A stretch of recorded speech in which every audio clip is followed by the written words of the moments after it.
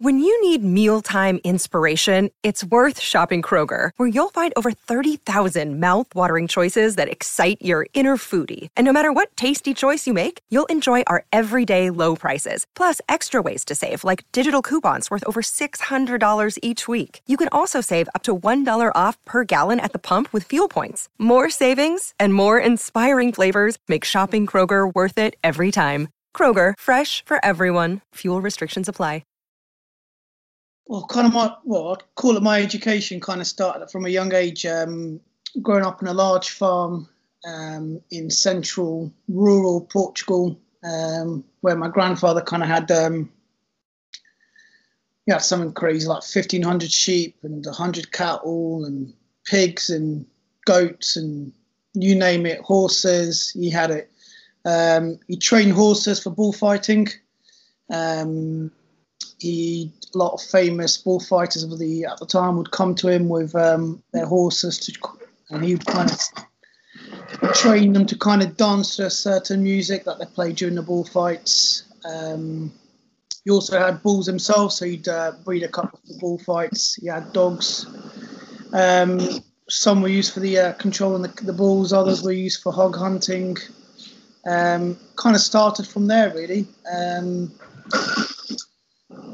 Going back at the age of 3, 4, 5 years of age, that's my first memories of being involved in dogs and learning the basics. Well, from the young age, it was kind of like local dogs, so Portuguese and Spanish dogs is what my grandfather had.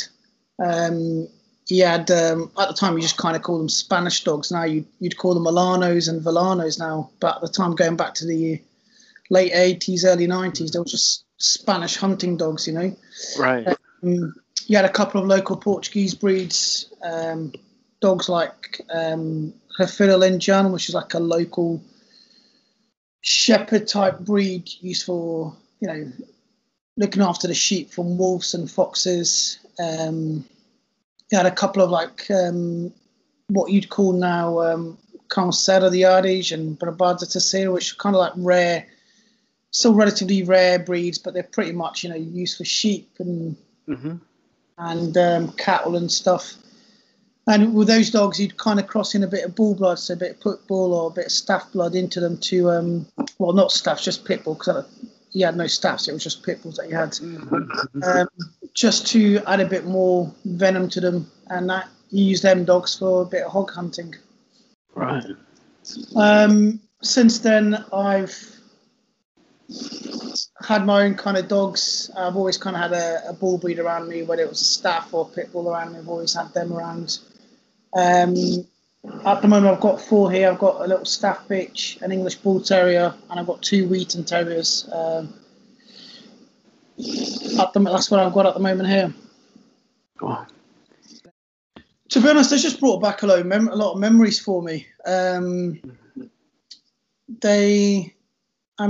I started off, I'd obviously seen them, just pet ones around, walking around with their owners and stuff. Seen them at a couple of different shows. I'd seen a couple of working ones as well. And it was just really through the page I met a gentleman who's been breeding them pretty much all his life and had them all his life. And when I went to speak to him for my book, I saw his dogs and I was just in complete awe of them. The type, their structure, their build, their character, their temperament, everything about them. It was just reminding me a lot of the dogs that my grandfather used to have to work the bulls, work the cattle and hog hunting and everything else. So it just reminded me a lot of those dogs, and that's what I thought I'd want. That's what I've got.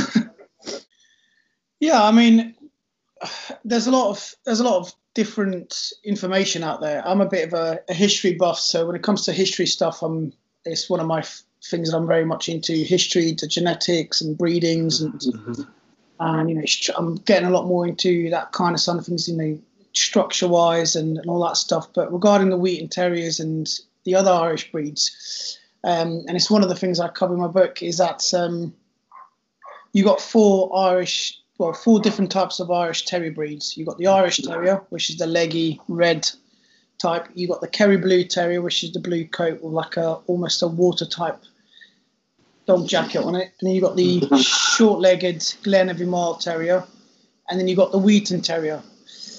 I mean, I could give you my side of what I think is their history, but obviously everyone else will have their own version. Basically, they would kind of, in my opinion, originally they were kind of multifunctional dogs. So when the Irish were under the English control, they weren't actually allowed to have purebred dogs. Okay, so I think to get around that was by the Irish, farmer to create a type of dog that allowed them to not only fly under the radar, but also have a dog that they could feed, just one or two dogs to feed instead of having 3, 4, 5 different dogs, variety of functions. And these dogs had a bit of everything in them. They would have had a bit of Irish Wolfhound, a bit of Bull Breed, a bit of Terrier, anything that worked, and kind of a bit even sheepdog, anything that kind of added a little bit more to make it as a multifunctional dog as possible, they would have bred them into, I'm sure. And that kind of gave rise to the 4 Irish Terrier breeds that we have now. With time, I think more towards the beginning of the 1900s, I think kind of they began to be a bit more towards the Kerry Blues, and the Irish and the Glens and the Wheatons were, in history-wise, were being tested on a variety of hunting, but mainly it was the Testus Moor, which is badger hunting. Basically, it was a test of strength and courage, and that was being run by the Kennel Club. The Irish Kennel Club was running those tests up until the 60s, 70s. Wow. And the Wheaton Terriers just seemed to have come out slightly better than the other 3 breeds. And it's kind of kept its fire about it. And I'm kind of glad that there are still people out there keeping the real Wheaton Terrier going as it was in the old days. I mean, and I hope it continues. Yeah, exactly. Yeah, I mean, book was a bit of a passion of mine. Like I said, I'm a bit of a history geek. I do like writing. The book was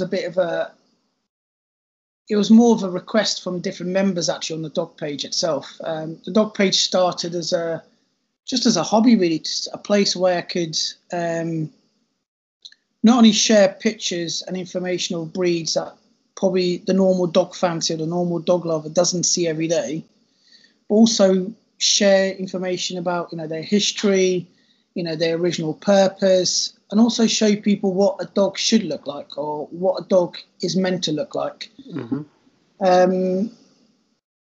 Because a lot of people go to shows, dog shows, and they see these dogs and they think, well, that's what it's meant to look like. When a lot of these dogs have got a lot of health issues, a lot of structures, bad breathing problems, et cetera, et cetera.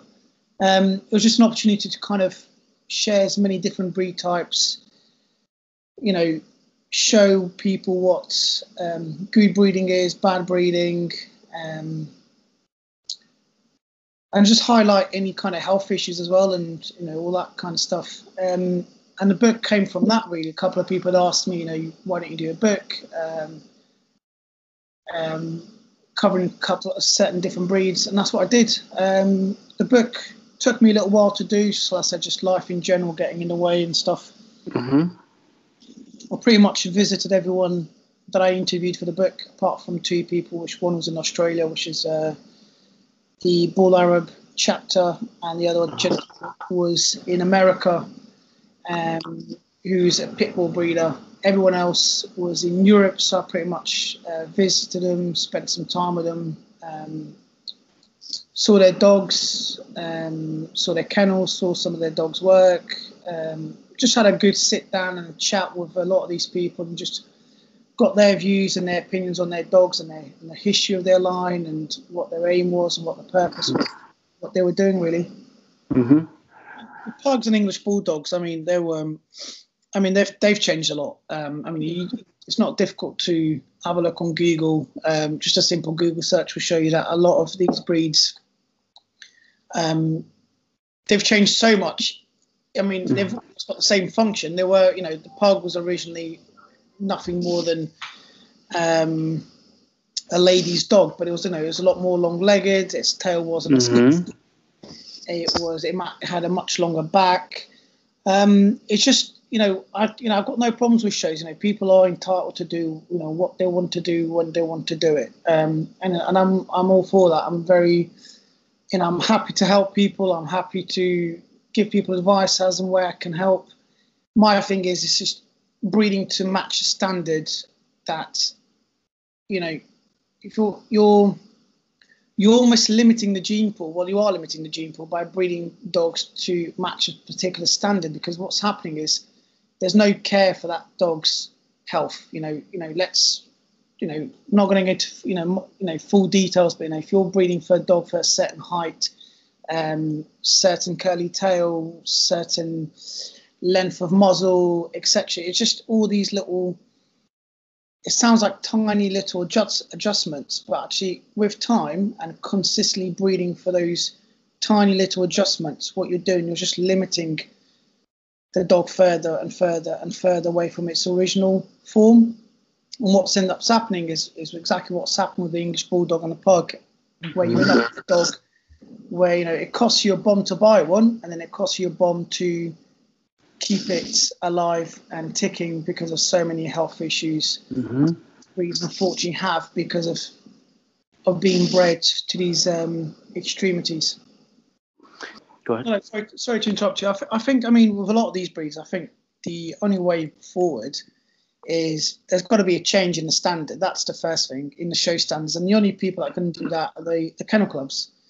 And the breeders have got to be open-minded about that. They've got to be willing to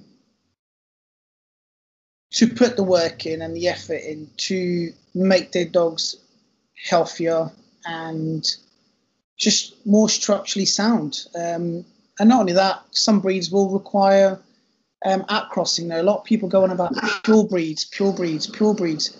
I mean, you go back in time, there was no pure breeds. You had the dog that, looked like such and such, and it did the job that you wanted it to do. You would breed it to the next farmer down the road, which had a slightly different appearance about it, but did the same job. You would breed it to it because it was a good dog and did the same job that you're looking for. Do you know what I mean? Absolutely. And that's how, over time, types begin to develop. Well, I like that type. It's doing the job that I want. So, I'll breed to that dog more often. I'll breed, I'll base my line, my dogs around that dog.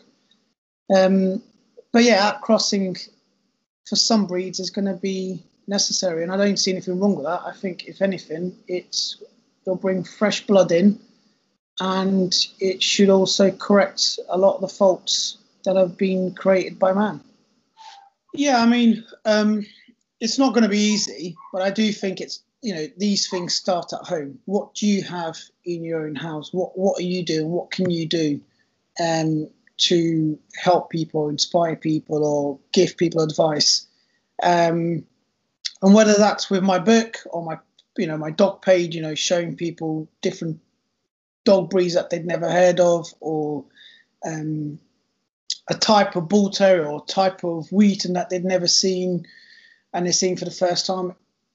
That is a tiny drop in the massive ocean of the dog world, but I hope that it gives people just that little bit of inkling to get a dog that is fit for purpose, that is healthy, that is structurally sound, that will live 10, 12, 14, 15 years, that won't need to go to the vet 2, 3, 4, 5 times a year. All these kind of things. It's just, it's heartbreaking when you lose a dog, and you see a lot of, especially, the internet's a wonderful thing. It's also a bad thing. It's also quite negative in some issues, but it's a wonderful thing because you get to connect with a lot of these people who are dog fanciers, dog lovers, all around the world. But also you also see the downside of that, where you hear these stories. Someone bought a puppy. Just spent £2,000, £2,500 on a French bulldog.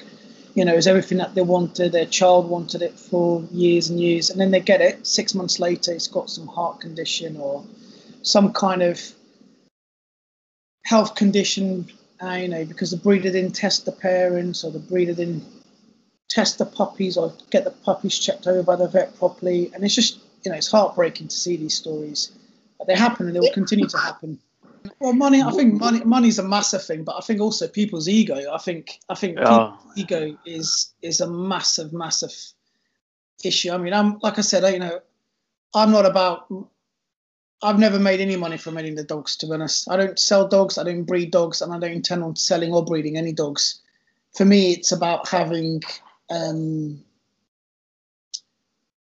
that company, being happy with what I'm feeding. I'm not interested in anybody else's dogs and what they're doing. And you see that on my dog page. I'll post dogs of people that I'd call friends of mine and people that I talk to on a regular basis. But I'll also post pictures of people's dogs that I don't get on very well, or I don't think very highly of. But it's not the dog's fault. So I keep it about the dogs and not about the people behind the dogs.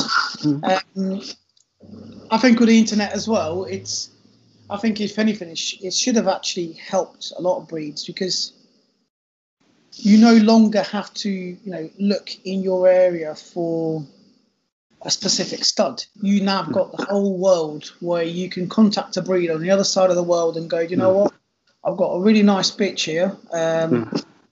There's some nice dogs, in the UK, but actually I quite fancy trying something a bit different. I like the way your dog works. Can I get some semen off your dog? Import it, whatever. But I think people, one, don't want to spend the money, and two, they're almost too proud to ask for that help. They're almost too proud to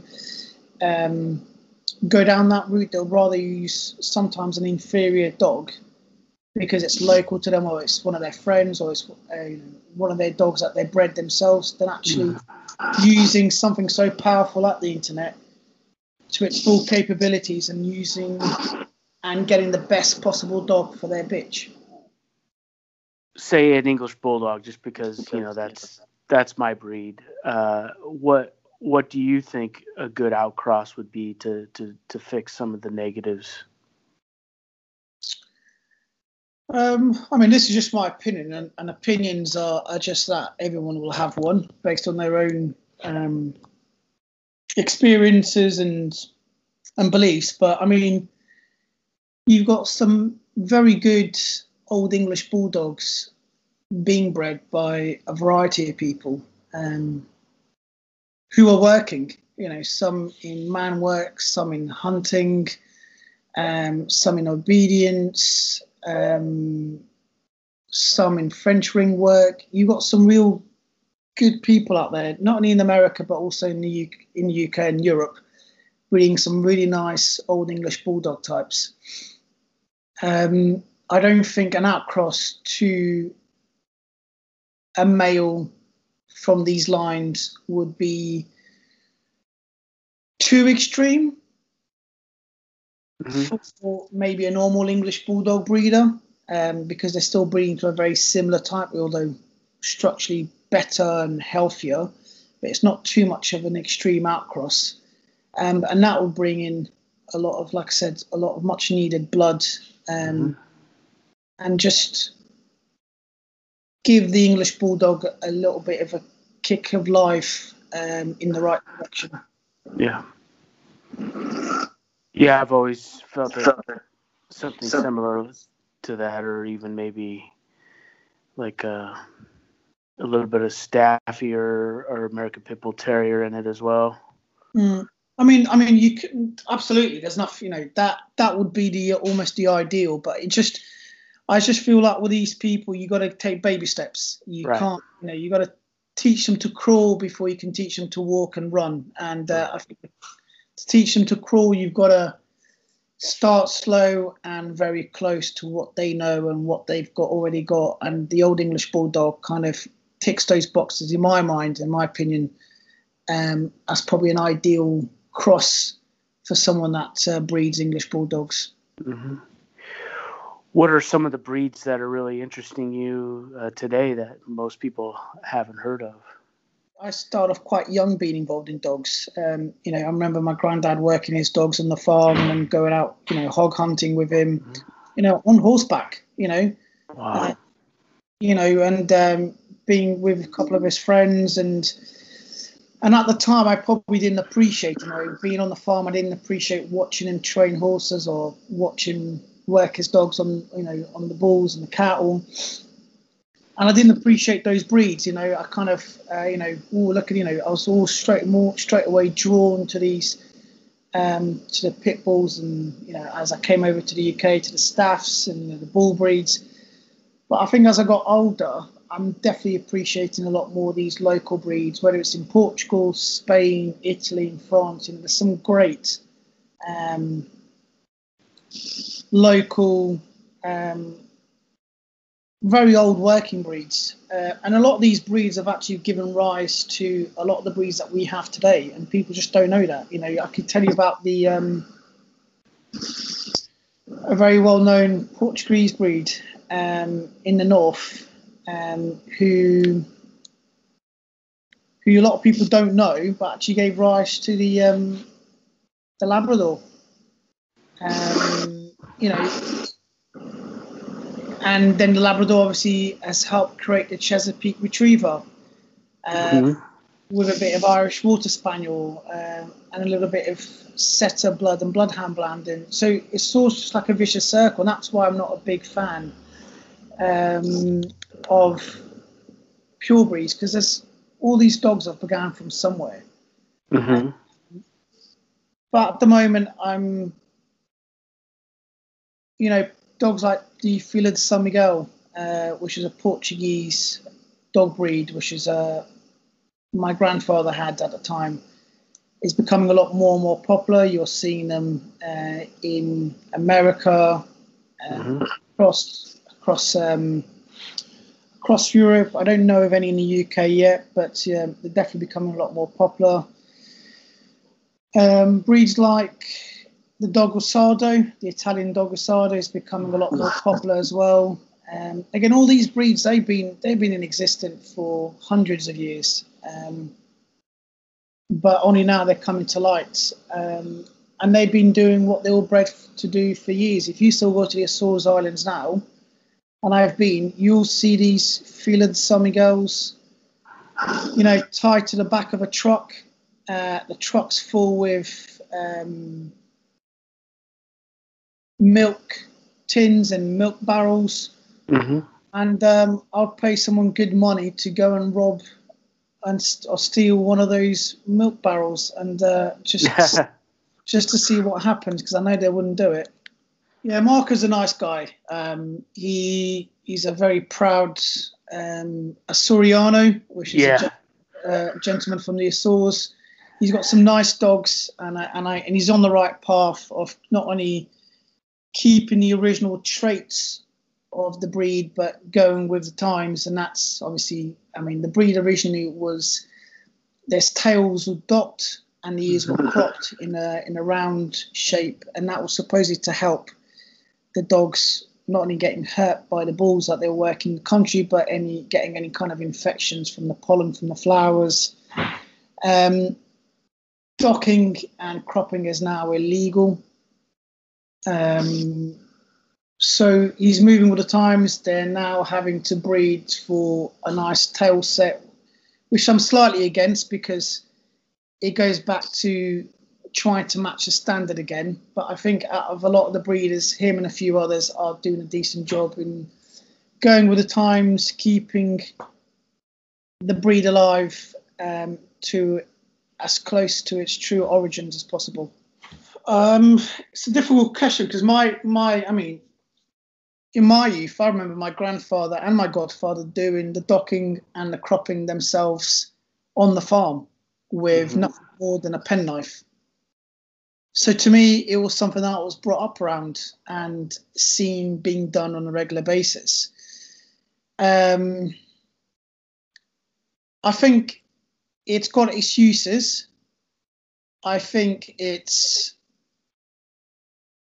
in some breeds and the type of work that they do is a must, but doing it just to make a dog look hard or dog look cool, or I don't see the point in that at all. Mm-hmm.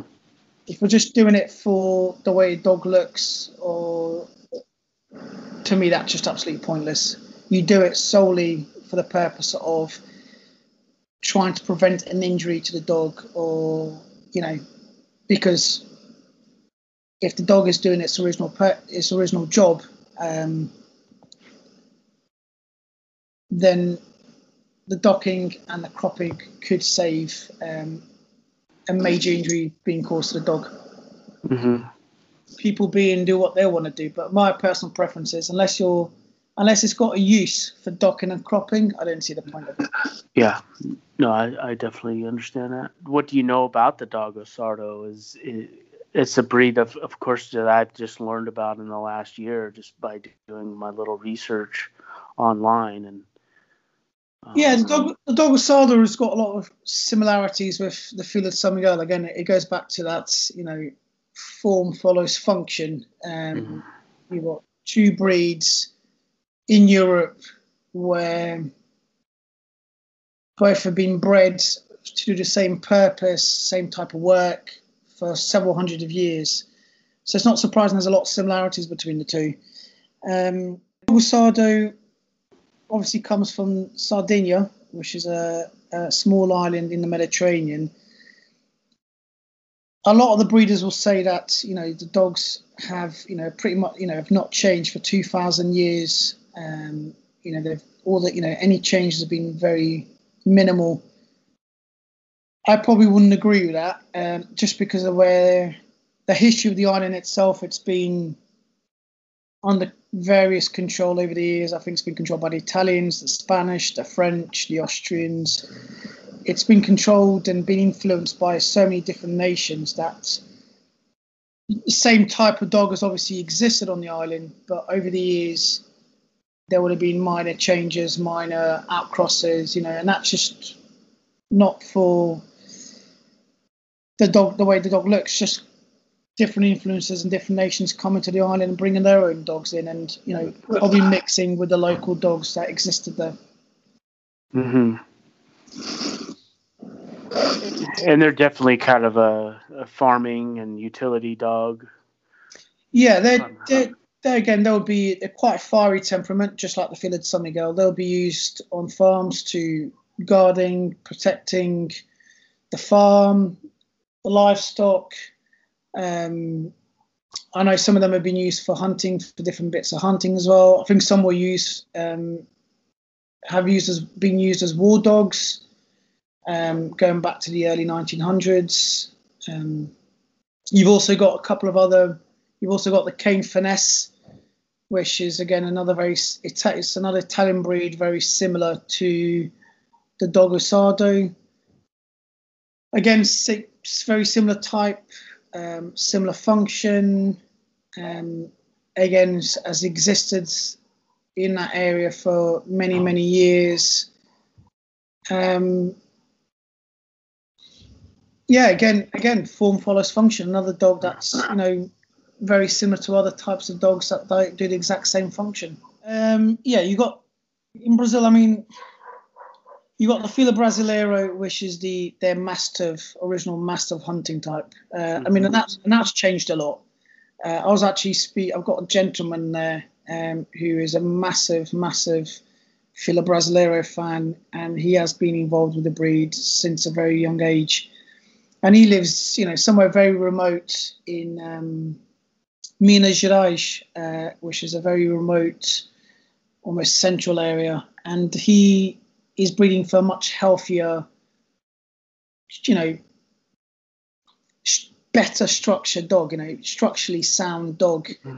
Because once again, another breed, has been affected by the foreign breeds going into Brazil. If you look at pictures of the Fila Brasileiro from the early, from the 1910s, 1920s, you got a certain type of dog.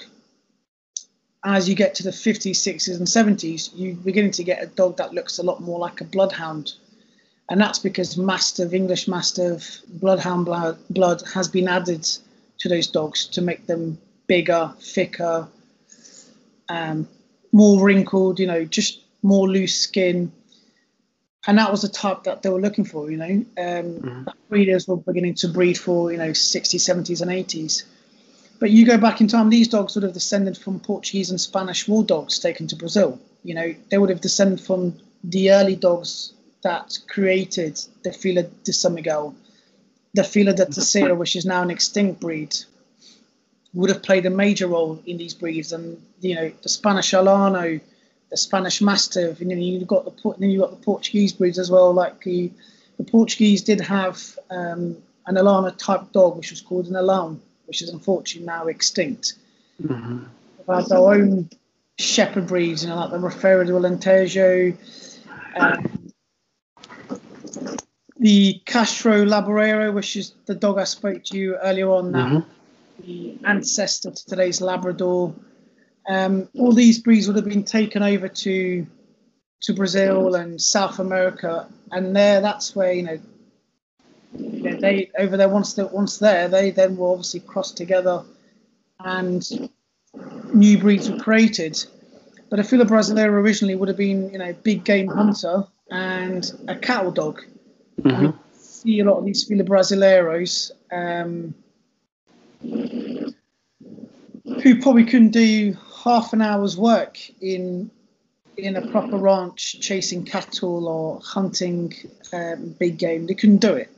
So it's nice to see people like that gentleman in Brazil, him and a group of his friends working together to try and breed a better dog, fit for function, and actually working the dog on the farms with the cattle, and going out hunting with them. That's the Fila Brasileiro. Then you've got, like you said, you've got the dog Brasileiro, which is a breed created in the 60s and 70s by a gentleman, which I'm going to say Dantas, but don't quote me because I can't remember his name now. Mm-hmm. And that was a bit of let's try this and see what happens breeding kind of. He had I can't remember what I think he had. I'm going to say he had I don't want to say it and then be wrong, but you obviously had either a boxer or an English bitch, and he bred it to his neighbour's dog, which was either a boxer or an English bull terrier, the opposite to whatever he had. Mm-hmm. And he was so happy with the resulting puppies that is when his breeding program started, and his aim was to create a dog small enough that anyone can have, including mainly the poorer members of Brazil, in their small house, or if they were driving, to put in the back of their, in the back seat of their car or the front seat of their car to protect them from, people breaking into their homes, people breaking into their cars, people mugging them. And that was the whole purpose of that dog. I know a bit of American Staffordshire Terrier was added in the 90s just to add new genes and, add a few more bits and that the original breeder felt were missing. That breed has pretty much stayed the same since he started. And they've got a massive following in Brazil. A massive following. They're doing a lot of work. They're doing a lot of French ring training, a lot of obedience training, just more designed for man work. It's not a hunting dog, not that I know of. I don't know of any being used for hunting. They are just purposely bred for protection and guarding abilities. The Bulldog Campero, you've actually got two. You've got the Bulldog Campero and what they call the Bulldog Serrano. And that's just like all breeds. They start off very well, and then with time and as soon as money gets involved, things go downhill from there. And the Bulldog Campero is basically what was left over of dogs similar to the dogs that created the fila brasileiro, and some of the early English bulldogs taken over to Brazil. And from that, they created a dog from some of the English bulldogs taken, and from the fila da terceira, which is a Portuguese bulldog type breed, which is extinct. That actually it was a dog renowned for its courage and strength, but its tail was actually kinked. Mm-hmm. So it had the nickname of Rabo Torto, which literally means bent tail. And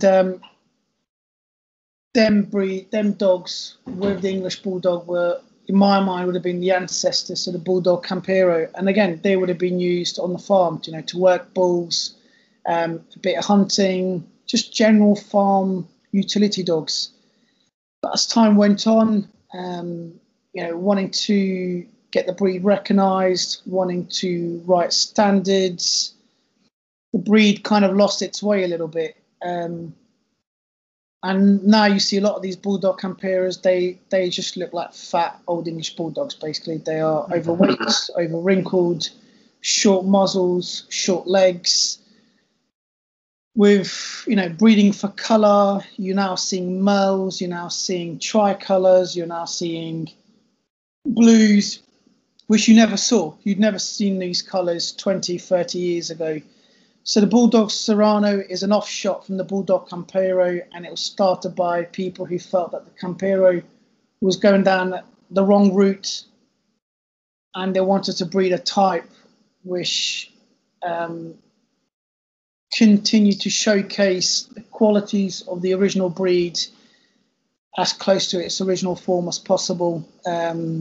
So basically a fitter version of the Bulldog Campero.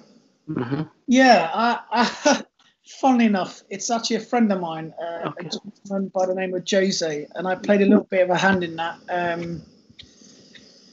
Basically, that breed was created in probably in the 16th, 17th century by, basically, you got the, just to give a little bit of history, the Azores is a group of 9 islands. Mm-hmm. Very proud people, and so they should be. And there is a bit of a rivalry between the different islands. So you've got San Miguel Island, which is where the fila de San Miguel comes from, and then you've got the island of Terceira, and Terceira literally means third island. So it was a third island that was found upon arriving on the group of islands back in the 15th century. And there was obviously an existing base type, an existing feeler type, taken to the Azores from Portugal, mainland Portugal, from central Portugal. And from those early dogs taken from central Portugal, like the Portuguese Alano, the Castro Laboreiro, and those kind of breeds, it gave rise to, in the San Miguel Island, the fila de San Miguel, and in the Serra Island, the fila de Terceira. The difference between the two breeds is that the fila de Terceira was an island that was a lot more visited by foreigners, so there was a lot of influence from the French. Sorry, I lost you right when you said the difference between the two, and then I lost you. Could you repeat? Yeah, sorry. No, it's all right. The difference between the two breeds is that in San Miguel, obviously, it gave rise to the fila de San Miguel. In the Terceira Island, the fila de Terceira was created. The original fila de Terceira would have been a dog very similar to the early fila de San Miguel, but because it was visited by the French, the Spanish, the English, it's just had a lot more influence. When ships were coming from Europe to America, or America to Europe, it was one of the islands, one of the pit stops, one of the islands that was used a lot more than the other islands. Even now, you go there's a lot more culture, there's a lot more touches from other nations on the Terceira Island. Mm-hmm. And the fila de Terceira was created by adding a bit of early Dog de Bordeaux and early English Bulldog blood. We're talking the 17th century, so English Bulldogs and Dog de Bordeaux look nothing like the breeds that we have here today. And I'm talking their ancestors in the 17th century. And that created a dog, not only had like a king tail, but was a lot of the time red in colour. And that red is believed to come from the French Mastiffs that played a part in creating the fila da tercera. And the aim there was to create a fila that was more bulldog type, less cattle dog, more bulldog type. So it was able to go into a ring or chase a bull, grab it by the ear or grab it by the nose, and be able to pin it and drag it to where the owner needed. There's loads of stories of these dogs doing, amazing acts of courage, saving their owners from death, from being mauled by the bull, and etc. But that breed, it was actually registered. It was registered by the Kennel Club, the Portuguese Kennel Club, in the early 1900s. But I think it was at a time where that work was kind of going out of fashion. People weren't keeping semi-wild cattle. People weren't. Bullfighting was becoming a little bit less popular, and as dog shows kind of took over, people began going to other breeds. A lot of foreign breeds began hitting the Azores, began hitting Portugal, and that fila da tercera kind of just took a bit of a back step. There was kind of no longer needed for a dog to go and pin a bull or grab a bull. And I think the last kind of known examples of that breed kind of died out in the 50s and 60s. And whatever was left over of that breed was added to the fila de San Miguel. So a bit of that blood exists in today's fila de San Miguel, and a bit of that blood exists in the Barbado da Terceira, which is another Portuguese breed, kind of like again, a hunting, farm utility type dog. Looks a little bit like a Wheaton or like a Bouvier de Flanders, but slightly smaller in size. It's got a long coat. It's that fila da tercera blood has kind of gone into those breeds. And then there was a massive interest in the breed going into the late 70s, early 80s, where a lot of people were going to university. They were studying genetics. They were studying the original dog breeds and the original national breeds that Portugal had, or some had been lost, some were still just about hanging on, and that kind of sparked a massive interest in some of these lesser known Portuguese breeds that we had. And then there was a couple gentlemen who kind of got involved, and there was a few attempts of trying to recreate the breed using the fila brasileiro, the fila de San Miguel, and the English bulldog. That didn't go very well. There's a couple of examples. I think you can still find some photos of those examples online. And then last kind of when I started the original page, going back to 2013, I started trying to get as much information. I made a few contacts on the islands, just try and find out if there's anything remotely similar to that type of dog, that even alive or working, absolutely anything. And I managed to track down a couple of dogs who were still working, who were still very much a similar type. And it kind of began from there. A couple of Portuguese gentlemen who were interested in the breed and wanted to take up a project kind of got involved, and Mr. Jose is one of them, and he's kind of taken on the project himself of trying to recreate the breed using not only dogs from the Azores that he's managed to find, but he's used a couple of different breeds to kind of help get the type that he is looking for to recreate the breed.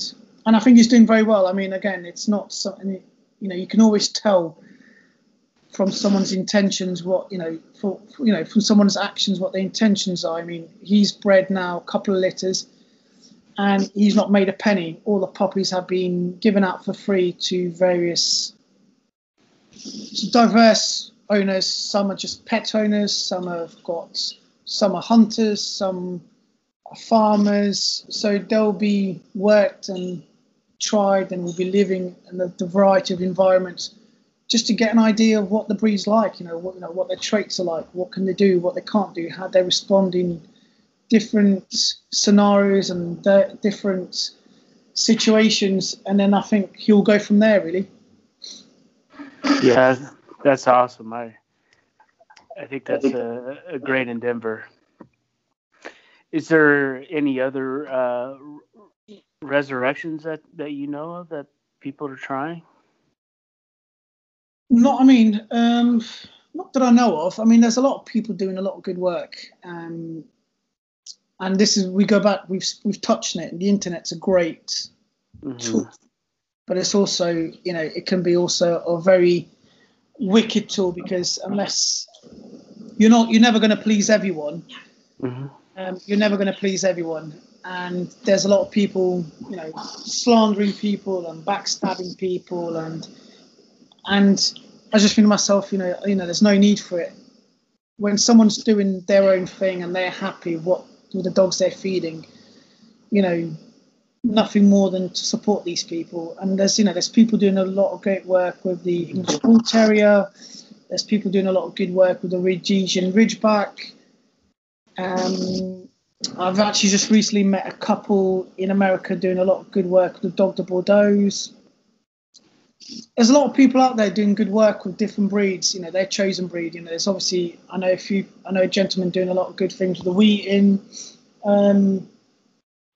I think these people need to be supported, whatever sense of, there's no point in backstabbing people or slagging people off. That's their chosen breed, it's their project, and people should be allowed and entitled to do what they want with their spare time and their efforts and their money. And if they feel that's what they want to do, then, and that's the whole point of the page, is to support people like that and showcase their work and showcase their dogs. Don't get me wrong. I'm not claiming that. I'm not saying that everyone should have working dogs and everyone needs to work their dogs, because that's not the case. My thing is promoting a healthy dog, good structure, and just able to live a happy life, whether it's as a pet or as a working dog. It should be comfortable in its own skin and live a happy, healthy lifestyle. It doesn't matter what breed it is. It doesn't matter what type of dog it is. It doesn't matter what the purpose of the breed is.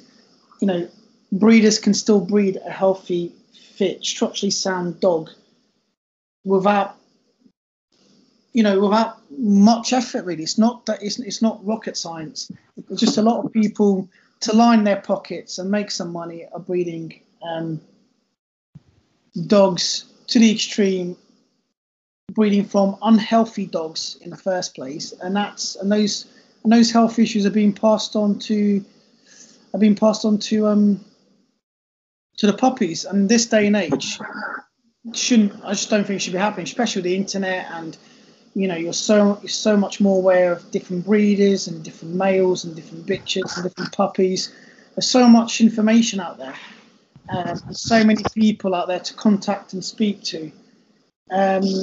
There's no reason why people can't get the best male or the best bitch to breed from and the best puppy that they can get. Whatever people are into. People are into pets, French ring training, man work, obedience, agility, field work, whatever people are into. That's brilliant. I mean, my thing is, some type of work is better than no work. It's a lot better than doing a bit of agility or doing a bit of ratting or a bit of whatever, than not doing nothing at all with a dog. Mm-hmm. Dog is eager to do that type of work. Mm-hmm. So I take my hat off to anyone who is bothered to get out and about with their dog, whether it's tracking and ratting or agility work or man work, or even just simple little games they do with their dogs, even just pointing dogs, being out and about, and pointing different game, whatever, whatever people are into. My hats off goes out to them, because I always think doing something is better than doing nothing. What I like, I'm one of these people that I get energy off people, and doing the book and meeting people and speaking to different people, I get a massive energy.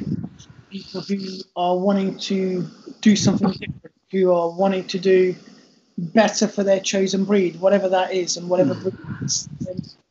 And if I can help or support them in any way, then I will. Whether that's just posting pictures or writing an article or writing about the breed in my book or whatever I can do, I do. People need to be supported instead of being criticised, because there is a lot of people out there doing good things with different breeds. Yeah, absolutely. Well, I don't want to take too much of your time, because I would definitely like to be able to bring you back on whenever you had some free time next month or two. There's tons more that we could talk about, and so, but I don't want to take up too much of your time today. And just give me a shout if you ever want to speak again. Give me a shout, no problems at all. Any questions or anything at all, give me a shout. Like I said, it might take me a bit longer to come back, but I'm always happy to help. Definitely, I'll probably think of a subject or two, and just in a month or so, and try to hit you up and talk about that and go from there. So I appreciate your time, and definitely you're an inspiration of mine, and I'll always be following you. So thank you. Thank you very much. Cheers for having me. All the best. Thank you. You too. Bye. Bye.